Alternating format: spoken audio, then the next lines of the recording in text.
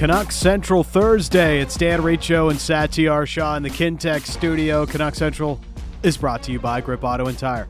Quality service you can trust in 14 locations to serve you.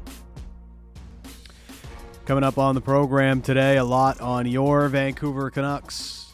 Coming off another loss. Let's put it nicely, Sat. Underwhelming performance by the Canucks last night. Underwhelming is nice. That's putting it kindly. Is that kind on them? That is kind, yes. It felt kind. Yeah. Bewildering, disappointing. Is that fair? Yeah, bewildering, disappointing. I mean, I wouldn't go as far as saying embarrassing, but like I mentioned on the postgame show, considering the stakes, considering the president came on this show and laid it all on the line. Considering the context of everything happening around the club. It wasn't a professional enough performance for me. It just wasn't. Especially when you consider everything. And it's like you're playing the Habs too. I mean, listen, we don't talked a lot about it on the postgame show. Yeah. The podcast is there. You can listen to it. And if you missed the postgame show, there was a caller we had, Bob, 16-year-old caller who called in. Oh, yeah. And, well, let's say it was one of the funniest moments on the show. And we needed some levity, so it worked out. Is Bob the new Earl? No, Bob is hurting because his entire life as a Canucks fan, the past 8 years, has not been great. Okay. No, his highlight was 2015. Ooh. Yeah. Not even the bubble? Not even they didn't bring up the bubble. So that kind of shows you how he feels about the bubble. So so it was a lot of a rebuild for Bob. You know, the bubble for the bubble was a fugazi because he didn't actually play any home playoff games and get those vibes inside Rogers Arena. All right. Enough dwelling on last night. Yes.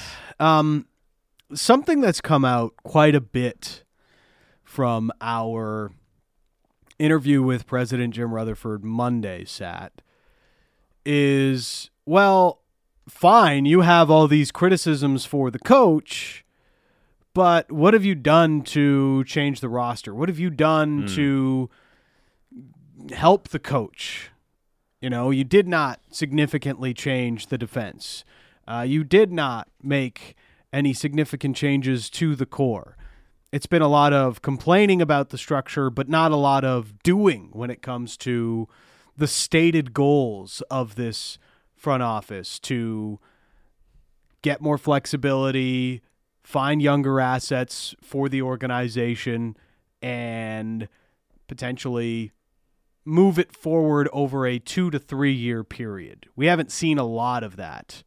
So let's start to look at some of the different moves they've made and break them down and how they've worked, and also in the larger picture of what it means for the future as they continue to try and, as they put it, build this out. Yes. Sat.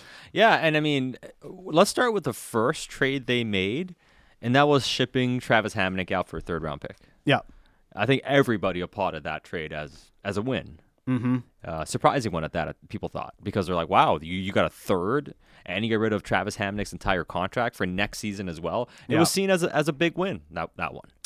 That one's hard to dislike. Yeah, how do you dislike it? It was seen as a euphoric win when it first broke, Hamonic to Ottawa, and you realized they're getting a pick back and Ottawa was taking on the full salary. Yeah. Pretty... something that felt unattainable, and you got it done. So that was a big win. They immediately shipped out that third-round pick for Travis Dermott from the Maple Leafs. Yes. So a cap savings of $1.5 million in totality between the two moves, but they move out an older defenseman on a more expensive contract and bring in a younger defenseman on a cheaper contract. Yeah, and how do we evaluate the Travis Dermott one? He played well when he came in. I still wonder if he has actual upside to be a top 4 defenseman, but he is an NHL defenseman and a guy that helped this blue line, has speed, can play. So it looks like a fair deal at the moment. We just haven't seen enough to truly evaluate it, but there's nothing real negative about the acquisition of Travis Dermott. Giving up a third-round pick, sure, but if he can play for you and he's decent, I don't think you worry about that too much, considering you were just swapping picks because you got one for Hamonic. it's one of those moves, not to make excuses for this front office, but when you talk about not making any significant changes to the blue line in the summer, I would imagine they feel that Dermott was one of the moves that they expected to at least be a part of the lineup at the start of the season and see if there was more to gain from that young player in a bigger role. Yeah, and he obviously And it had the hasn't issues. happened. Yeah, he's had the injury issues. It also had, like, looking back on it now, it also alluded to what maybe their idea was or plan is, and that's to find some younger players around the league that haven't worked out for whatever reason in their current situations, or identify players that have more upside than they are being allowed to show in the current situations they are in. And I think Dermott is a part of that conversation. Obviously hard to evaluate given the injury, but he should be back in the lineup soon. They traded Tyler Mott to the New York Rangers for a 4th-round draft pick. That was viewed as not a great return for Tyler Mott at the time. No, it wasn't. No, it's not. It wasn't a good return. It was Yeah. maybe the best you could have gotten. And at one point, Tyler Mott had more value, but that was a point before this front office came in here. Yeah. And maybe if they would have moved on him a bit earlier, could they have gotten something for him? There were teams that were interested, but you also saw from the free agent market, there wasn't a ton of interest in Tyler Mott. yeah. Like the best offer he got was still under $2 million. He'd said no to it initially, and hey, maybe should have said yes because he signed for just over $1 million. But when you're talking about your best offer still being under $2 million, and it took a while for you to even figure out what you wanted to do, it shows you the market on Mott was soft. So it's hard to be overly negative about only getting a 4th-round pick. The year prior, which was not them being here, they could have probably got more for Tyler Mott, but obviously the previous regime didn't trade him. So that takes us into the summer, and this is where the interesting things start to happen. They sign Andrei Kuzmenko, which is a universal win. Yes. You know, they beat out other teams to sign Cost you almost nothing. the biggest KHL free agent of the offseason. Costs you an entry-level contract and nothing more. So huge win on that. And bonus, now we have a little bit of a sample size. He looks like a real player for this team. Make the big contract and surprise signing of Ilya Mikheyev. Sign Curtis Lazar to a 3-year deal, Dakota Joshua as well. Those were the main free agency deals that they made. Joshua's fine. Yeah. Small contract, whatever. Curtis Lazar, haven't seen enough. Maybe the fact that it's a 3-year commitment and he didn't show an ability to play center yet. The point So far, he's been cheaper right-handed Jason Dickinson. Yeah, and the reason you wanted to give him 3 years is because he can play center for you. If he can't play center, then it doesn't move the needle really. But it's only $1 million, and we haven't seen enough. He's only played a handful of games, and he's been injured now, and he's gone for a few months. So it's very much incomplete on truly evaluating how Curtis Lazar fits in here. So that is where the big one comes in. Ilya Mikheyev. So Mikheyev, in and of himself, how he's played well. Really well. And He's been good. He's gotten a lot better, I think, over the last number of games. Yeah, I mean, so he's playing fine. The question with Mikheyev comes down to, should you have made that investment to begin with? Yes. Were you in a position, should you be allocating that money to another winger when you have a lot of wingers, you need help on defense? That's the argument against them. I've made my argument that I like Mikheyev. I think it makes sense adding a player like this. They don't have guys like him on the roster. We'll see how it ages, but I don't view that one as a negative. If anything, he's an asset for you now. Yeah. Mikheyev, over the last 7 games, no player on the Canucks has been able to control chances better than Ilya Mikheyev. 30 high-danger chances for, only 15 against. Yeah. That's a really, really strong differential there. And Canucks don't have a ton of forwards that have that type of differential. Yeah. And that are good defensively. Yep. And they don't have fast. Yeah. And they provide a lot of the things that many other Canucks don't Yes. really all that well. So the Mikheyev thing, it almost becomes worse in the context of, okay, you get to the start of the season and you had to move out Jason Dickinson with a 2nd-round pick to open up cap space.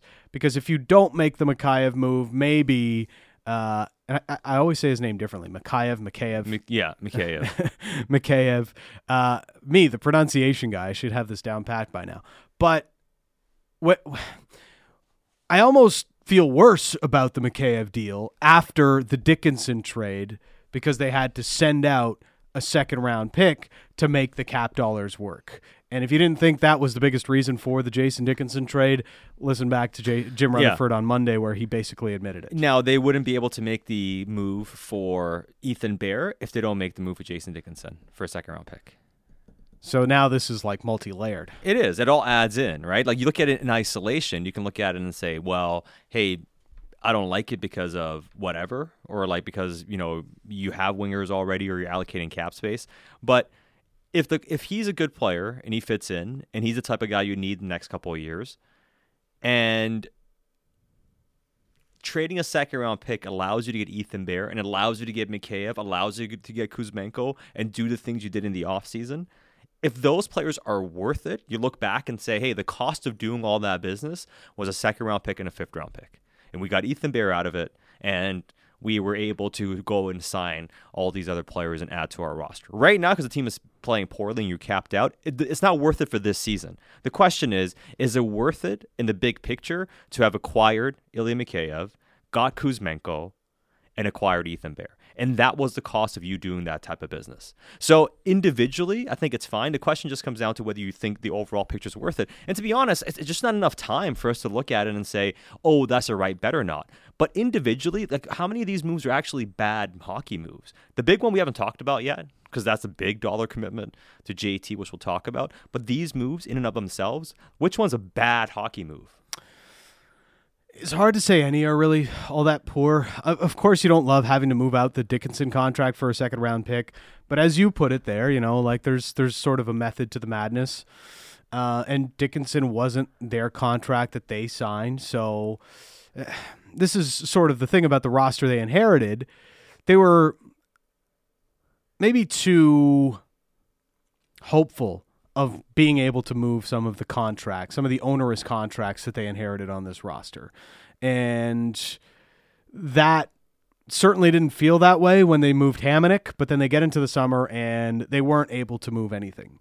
And probably the biggest thing and the most critical thing that I've seen from this front office is what they haven't done, Sat. It's not the moves that they have made. It's not being able to bring in Mikheyev on the contract that they did, because again, in isolation, I like the player. I think he's a good ad. They don't have a lot of what he brings, but they weren't able to move out money to justify committing more dollars against the salary cap in their current position.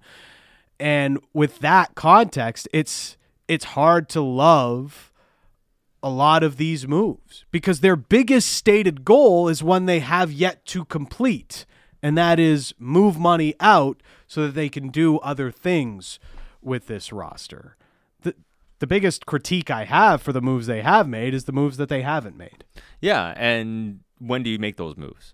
But I mean, like, it comes down to the big picture and you getting those moves done over the next little while. Because the reality was, you looked at this roster too, how many of these guys could you have moved? Really, the move you could have made was not sign JT Miller. That's the big one. You know, if you're not in on JT, you're like, that's the move you shouldn't have made. Should have just traded him. You would have had the $5.5 million in cap space this year, 5.25, and beyond this year, the $8 million will be open. And hey, the cap picture looks a lot different. Now we can make a decision on Bo this season as well. We have more flexibility. That's a fair opinion to have. But as far as their plan to keep JT Miller, they signed a 7-year contract. You have to let that play out to see how he's going to fit into that big picture. Like their plan, as much as it was to make the playoffs this year, as you heard from Jim Rutherford, it is also to get through this year and do more with the roster and try to put this team in a position over the next year or two. The question, however, is with how poorly things have gone and with all the investments you've made, do you regret even making the bet on the team? Because now you look at it and say, hey, maybe there's less here that we want to hold on to than we previously thought about. Yeah. And we don't know the answer to that yet. And Rutherford himself very much said, hey, we're still planning on building and getting better and all those sort of things. But that's where the regret would come in, where you're like, wow, like I'm even less enamored with some of these guys than I thought I would be. And that's the one question you would have based on how things have gone and what Rutherford has said. And then it questions, why would you go out and make all these moves? But if you're still holding on to the plan you had and you see JT fitting into that plan and you are going to do other things as time goes on, well, we'll see, how that ages.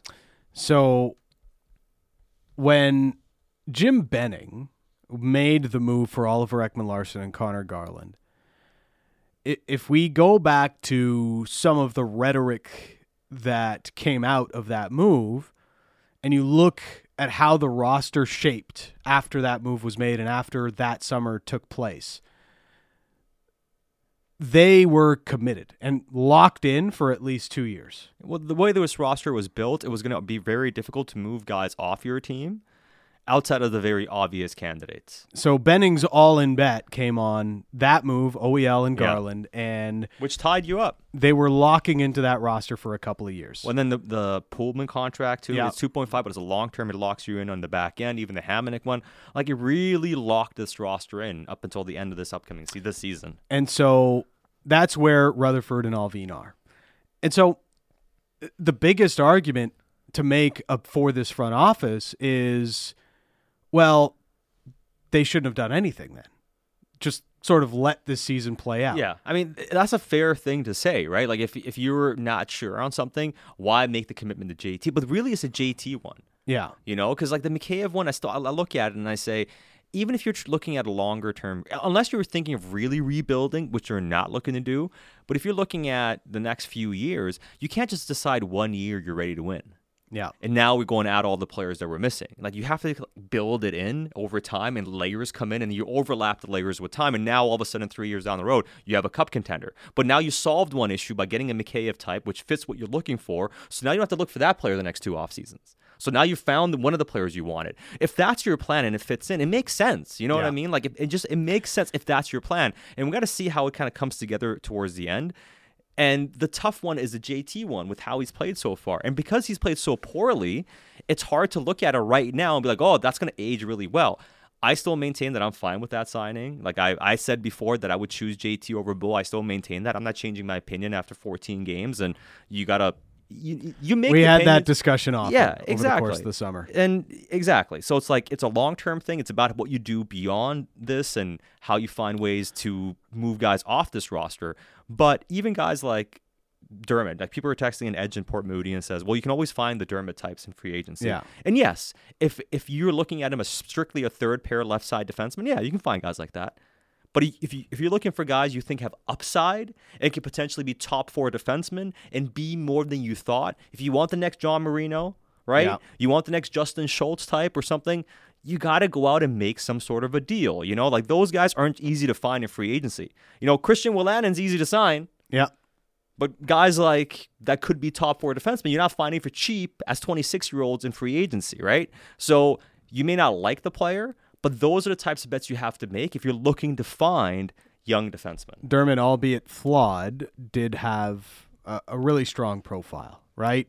Good skater, good transitional player, makes some poor mistakes, defensive zone coverage, not always there. But if you can work on some of those things, you might find a player that you can have success with. Right. And ultimately, that's the same sort of idea with acquiring an Ethan Bear. And right now, looking at the Canucks roster up front, for instance, and they have too many of the guys that are the same. Yeah. Mikheyev offers something none of the other wingers do on this team. What's another player less like Mikheyev on this roster, on the forward group? Nobody. There's none. But you have Garland and Besser, very similar. Mm-hmm. Different strengths, are very similar power play type of guys, right? Besser's a power play guy, 5-on-5, a little bit of offense, but they're not play drivers by themselves. Garland has nice analytics, but he's not really a top line player. They're complementary players. They're complementary skill guys. Pearson's a complementary player. On the perimeter, really, more than anything. Pearson's even less than that, right? And all these guys, like Garland is quick, but he's not fast. And Höglander, not too dissimilar. Yeah, quick, not fast. So you have a lot of these guys that are kind of similar. You don't have anybody that's different. That's what you have to change the mix. And even JT and Bo Horvat, neither is a play-driving two-way centerman.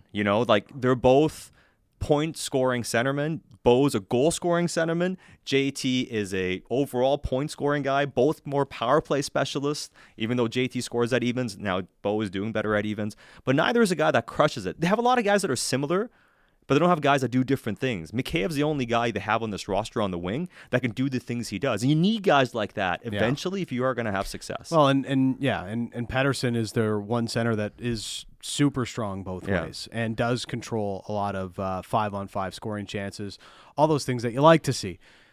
On the JT Bo front, we had the discussion a bunch of times. We both preferred JT over Bo if it was going to come down to one or the other. Now, it may not come down to that, as we know, and as Jim Rutherford has stated.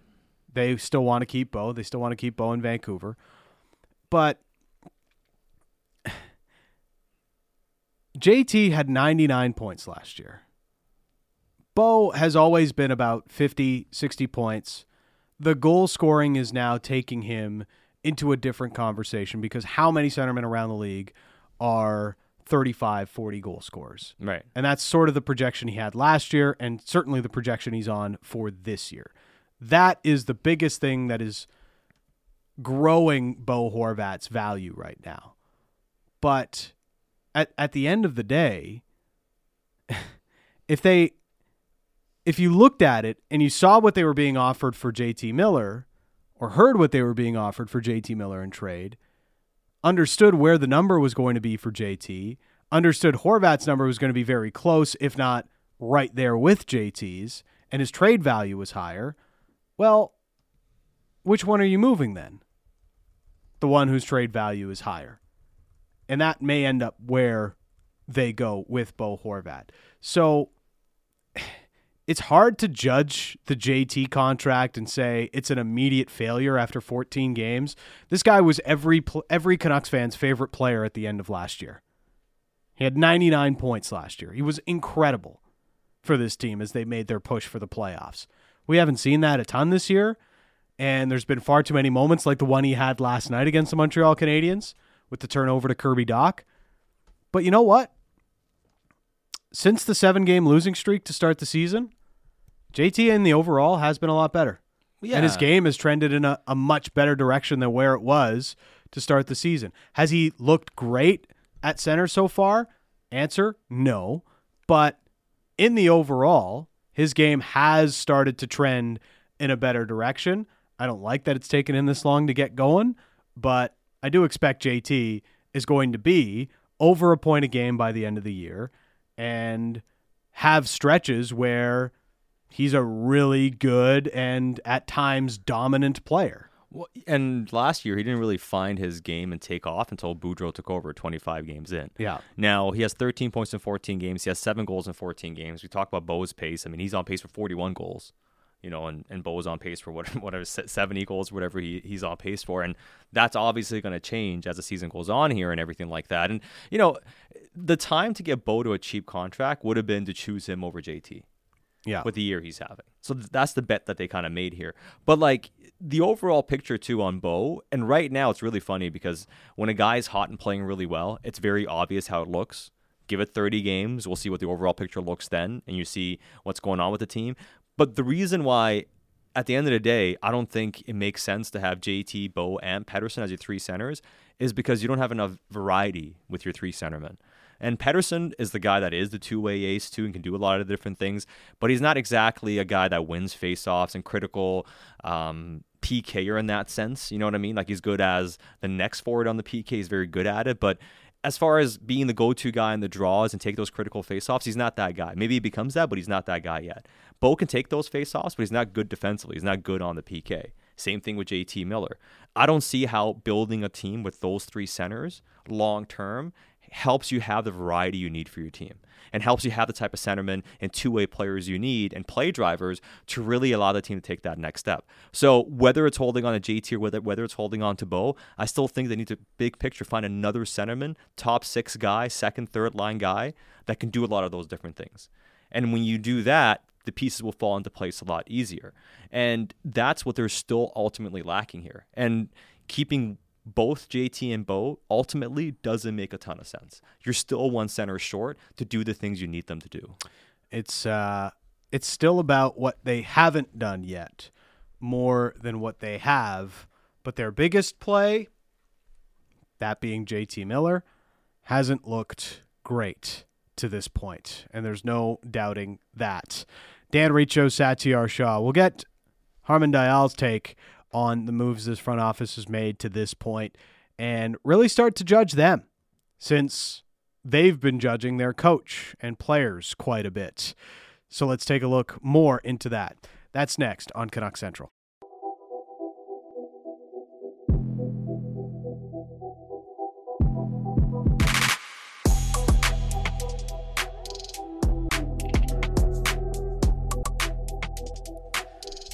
Canuck Central, Dan Riccio, Satyar Shah. We're in the Kintec studio. Kintec Footwear and Orthotics, Canada's favorite orthotics provider, supported by over 1,500 five-star Google reviews. Find your perfect fit at kintec.net. Canuck Central is brought to you by Grip Auto and Tire, quality service you can trust, and 14 locations to serve you. Have a lot of live listeners chiming in at the 650 Dunbar Lumber text message inbox. This one from Reg. The problem with keeping JT over Bo is that JT is not a natural centerman. I think that's playing out this year.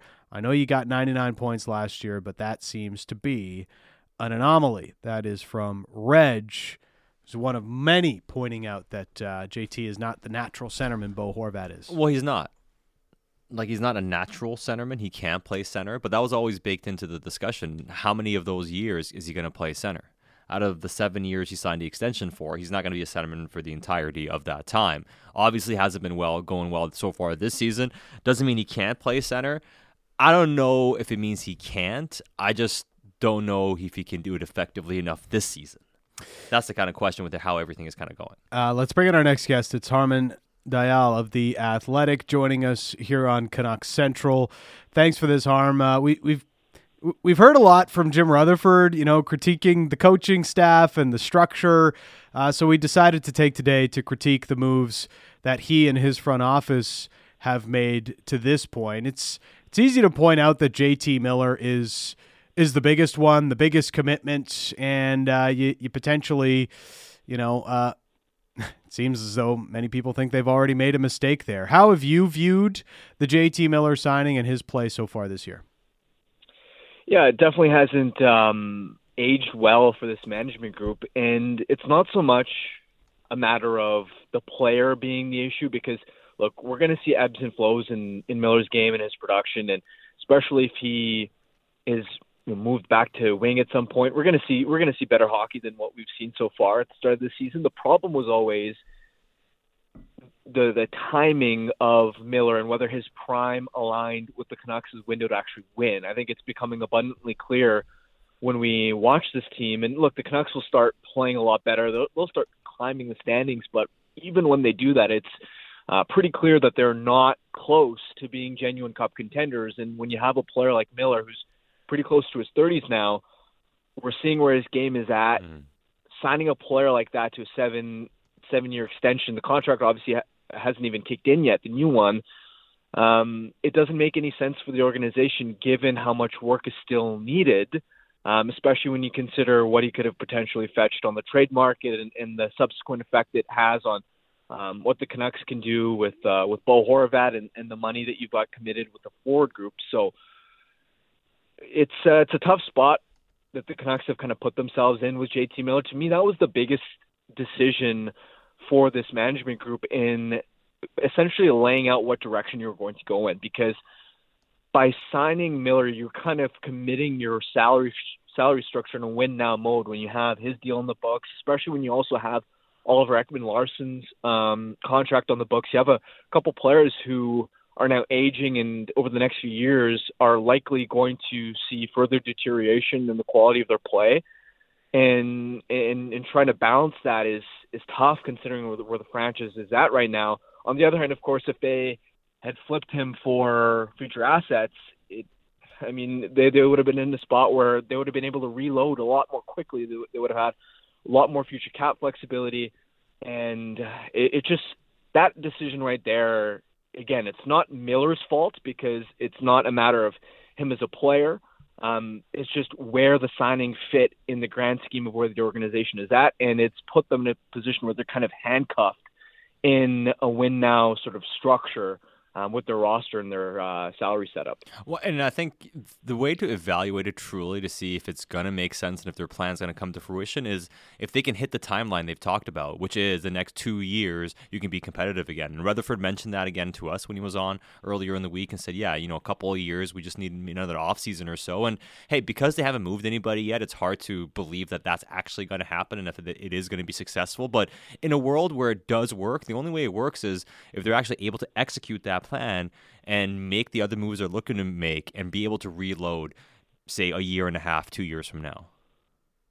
For sure. And it's not easy because when we talk about being competitive or turning things around in 2 years, you also have to kind of ask yourself, what ceiling are we talking about? Are we talking about a team that is simply good enough to make the playoffs, or are we talking about a team that is good enough to contend for a Stanley Cup? Because the latter is what this market has been craving for such a long time. And I don't know if that's necessarily realistic to turn things around in 2 years and all of a sudden be one of the elite teams in the NHL. I mean, you look at we've seen a lot of really good teams roll into town, like Carolina, and just the difference in quality overall is, I look at the roster and it's really tough, especially because it's not just the difference in quality in the roster. It's the team's kind of stuck in this spot where Rutherford's referenced the fact that they've wanted to move some of the inefficient contracts and they haven't been able to. They're sort of in a position where there isn't a lot of flexibility to quickly improve this team. I always reference this a lot, but the tools that a team often needs to quickly improve are cap space, especially because of how valuable a commodity that is, not only being able to sign players, but being able to acquire guys in the trade market, take advantage of opportunities. They don't have a lot of it, especially when, what's going to happen with Bo Horvat? If you keep him, his number is going to go a lot higher. In 2 years, Elias Pettersson is going to have a mega deal, so your core already is going to become more expensive. So they don't have a lot of cap space, and then they also don't have any impact prospects in the pipeline that are going to help out in the next couple of years. So it's a really, really challenging spot for this management group to be in. And look, could they sort of commit to this, continue down this win now path, and in, say, a year or two be a playoff team? Absolutely. I don't see why not. But I don't think that's a high enough bar to sort of aspire to. The bar that we've all been talking about is sort of contending for the Cup, and that's where the timeline of the Demko contract is the biggest one for me. You have a core right now in discussing, Horvat if you keep him, Miller obviously, even with Pettersson coming up, that's only becoming more expensive. You need some of your top players to have surplus value. You need to have top guys, sort of like what McKinnon was on for the Avs last season. That's $6.3 million. You need steel sort of cap hits, and that's what Demko is right now. He's such a valuable commodity once he turns his play around at $5 million. And including this year, you've got 4 years. To me, you've got to be able to win a Stanley Cup in that Demko contract timeline. Otherwise, you're just not going to be able to take advantage of this core, given that everyone else is so expensive. Well, they Rutherford mentioned the other day with us that as early as the end of this road trip, if they don't turn things around, it may decide how they want to take the team for the rest of this season and maybe start to prepare for next year and the start of next year and what they can do in the offseason, which sort of alludes to maybe selling on this season. There's not a ton to sell, but can you see a scenario where, maybe they do punt a little bit on this season and do some of the things that can help them reset for next year? They definitely could, and it starts with the Bo Horvat decision. And one thing to kind of keep in mind, too, is Horvat's loved it in Vancouver from all indications in the offseason. He really wanted to play here. But one thing that I've just wondered about myself, this isn't based off any reporting, is put yourself in Bo Horvat's shoes. Given the way that the season has gone, he spent his entire career sort of playing here and not having any real shot outside of the 2020 bubble at playing playoff hockey. And we know, anyone in that spot would not like having to lose year in and year out. So part of that equation too is, would Horvat, would you want to re-sign here? Can you see a realistic path for this team to get back on track?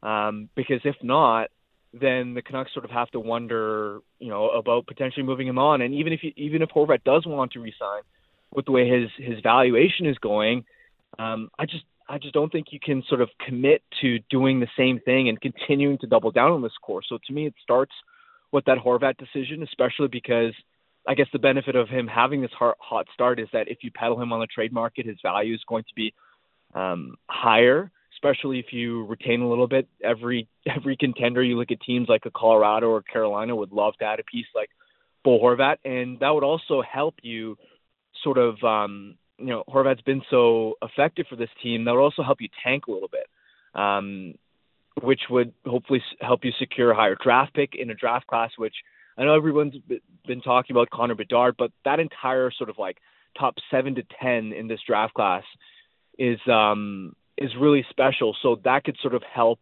for the long-term efforts of this franchise as well. Beyond that, you're obviously going to have to start thinking about Luke Schen's future, and are you going to re-sign him? If not, he is a valuable trade chip.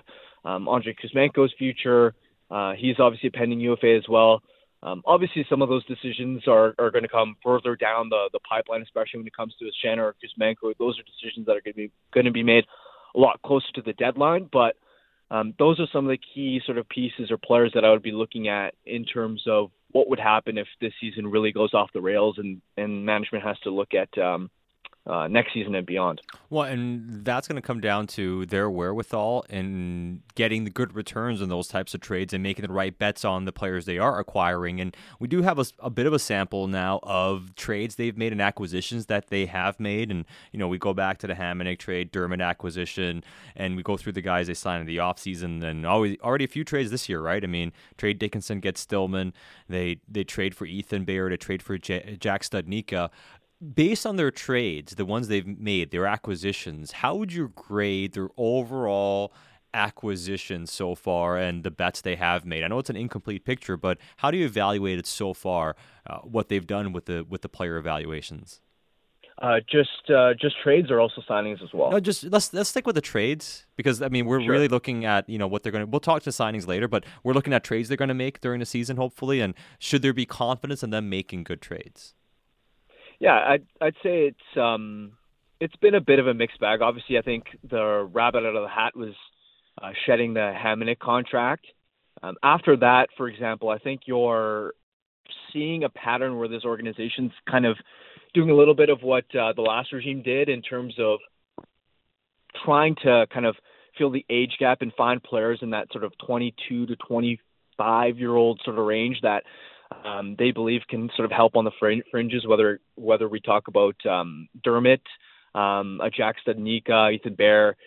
And I don't mind those bets in sort of a vacuum, especially the Ethan Bear one. I think was really savvy, and I think that was a home run sort of acquisition. But when it comes to Studnicka, for example, or Dermott even, I don't mind the player evaluation. I think they've been sound bets. I think the overall strategy of big picture is tinkering around the edges really going to work? I think that can be put in question. The trade that I really didn't like was the sort of second round pick and sending that out right before the season, sort of offload Dickinson and bring in Riley Stillman.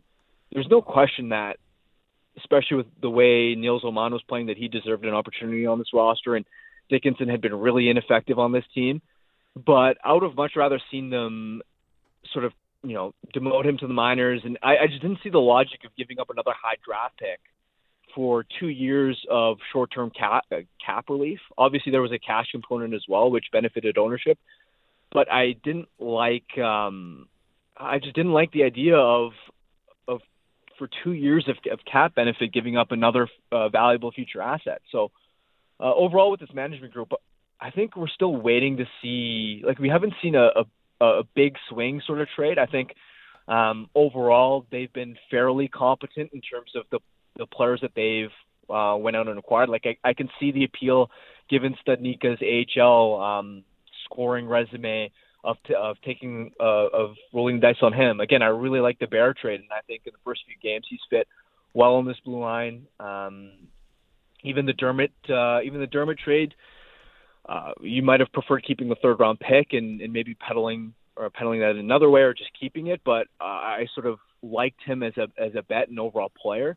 So there hasn't been a lot that I've disliked outside of maybe the Stillman trade right before the season in terms of their trade history. And like putting it all together, and I think here's where the free agent component comes in, and then trying to evaluate the totality of what they did over the offseason. And, we'll see if it actually makes sense with some time here as the season goes on, the next couple of years go on. But when I look at them wanting to have the space to sign Mikheyev, right, going and signing Dakota Joshua as well, bringing Brock Besser back and all those sort of things, was it worth giving up the second round pick and the fifth round pick really in totality to allow you to bring Mikheyev onto this roster, sign Kuzmenko, and get Ethan Bear essentially? Like, could that in totality be worth it one day? Can we look back and say, you know what, that was actually worth it?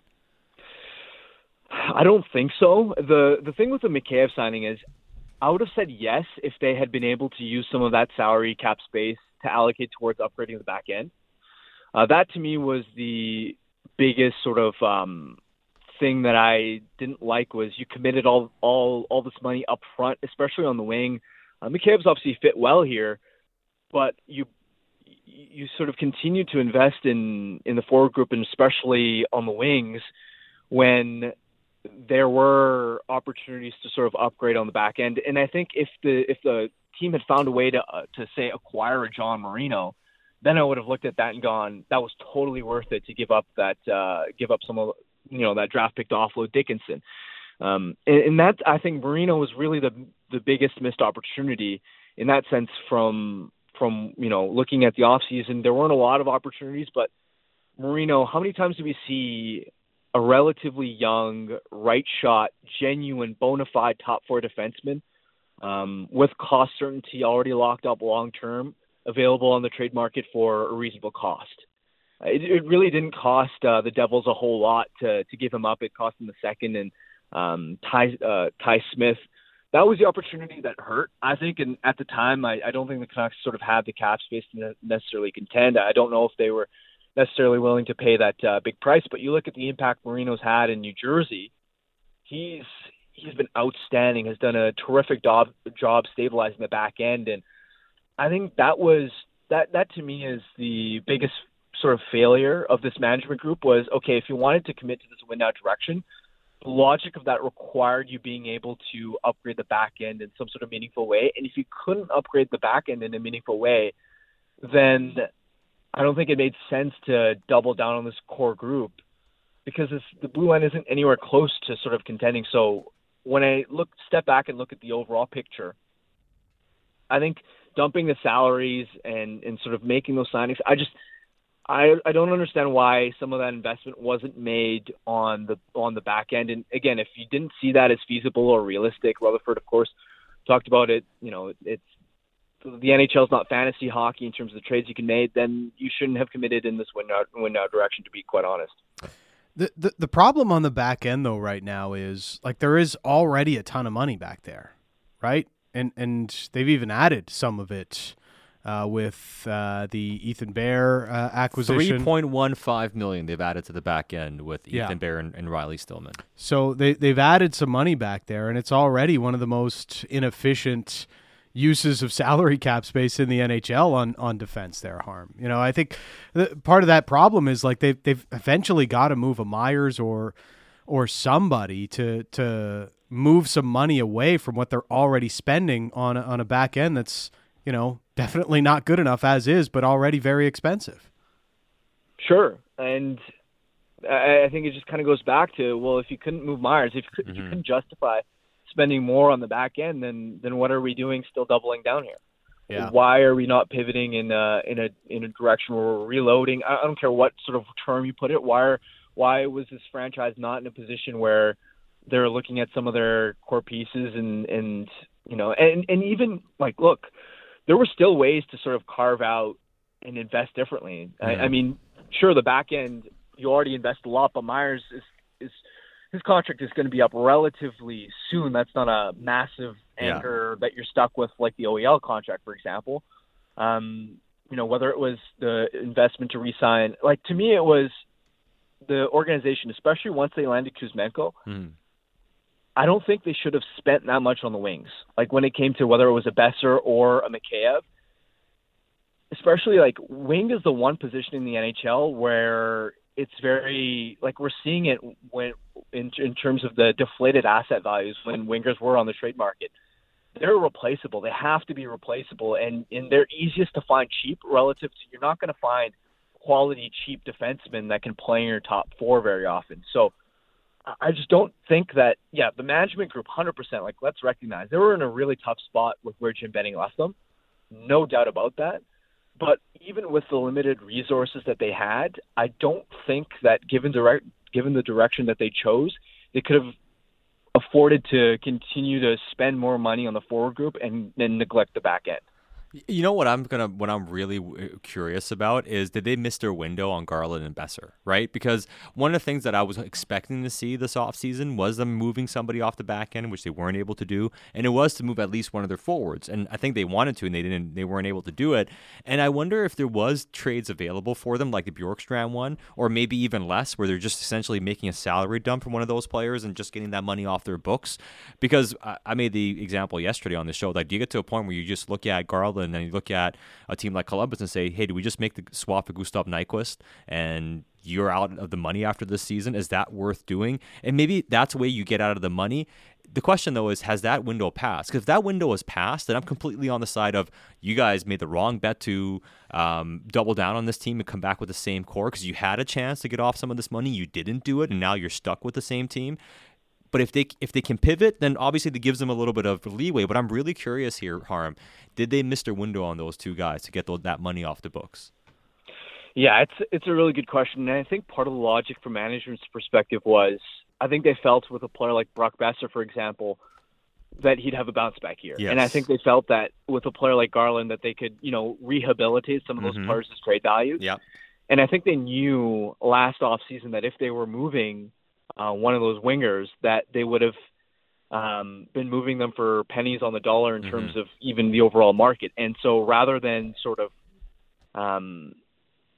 making a trade where at a surface level glance, I think fans would say, oh, they lost that trade. Instead of conceding to that, I think they maybe felt that they could sort of live with those contracts and sort of kick the can down the road to the next offseason, and hopefully with a better macro environment, with winger trade valuations and Besser and Garland potentially having better years, that they could then recoup better value. That obviously hasn't happened, and of course it's been a tough start, even with a player like Brock Besser with the injuries and starting a little bit slow. So that definitely, I think that's an area where it hasn't gone to plan with those two guys' performances, and definitely not when you have a player like Garland even getting scratched. And I think we've heard or at least the sense even with a player like Garland has for a long time has been that the teams that value him, well, for starters, I think a lot of teams won't value him, period, because of his size, and they don't think that he can sort of necessarily help a team and justify a salary in the playoffs. Whether you think that's right or wrong, that's a view that a lot of teams have. And then the teams that do like a player like Garland and look at a lot of his underlying metrics, they know that he's not desirable by some of those other teams, and so they're going to shortchange you and basically not give you a lot of value. So I think the Canucks are in a tough spot with those contracts, and that's why, like, that's really where they're also becoming inefficient, is they have a lot of money and a lot of their assets tied on the wings, and teams just aren't willing to give up a lot for wingers in today's climate. Harm, always appreciate the time and the insights. Really thank you for this. Thanks, guys. There is Harman Dayal of The Athletic. Yeah, that's the big question for me here, right? Because, Harm's right. If you double down on this team and then you have no room to pivot from it, then it's the wrong bet. But if you're able to pivot and make some of the moves you're hoping to make, right? If the whole plan was to keep one of JT or Bo, right? Yeah. You do keep one, and then if the plan was for you to move one of your other wingers, and you end up doing that this season, and then by the next season you move Myers, well, then now you carved out the space, now you got the assets, now you have the flexibility you want. The question is, can you pivot and do those things? Yeah. And with the way the season is going, they may be headed to a quick pivot. Pivot! Pivot! A quick one, given how this season has gone to this point and 3 difficult games coming up to close out the Eastern Road Swing. We'll get more into that, but next up is your questions, because it is the Canuck Central mailbag on a Thursday. Dan Riccio, Satyar Shah, you are listening to Canuck Central.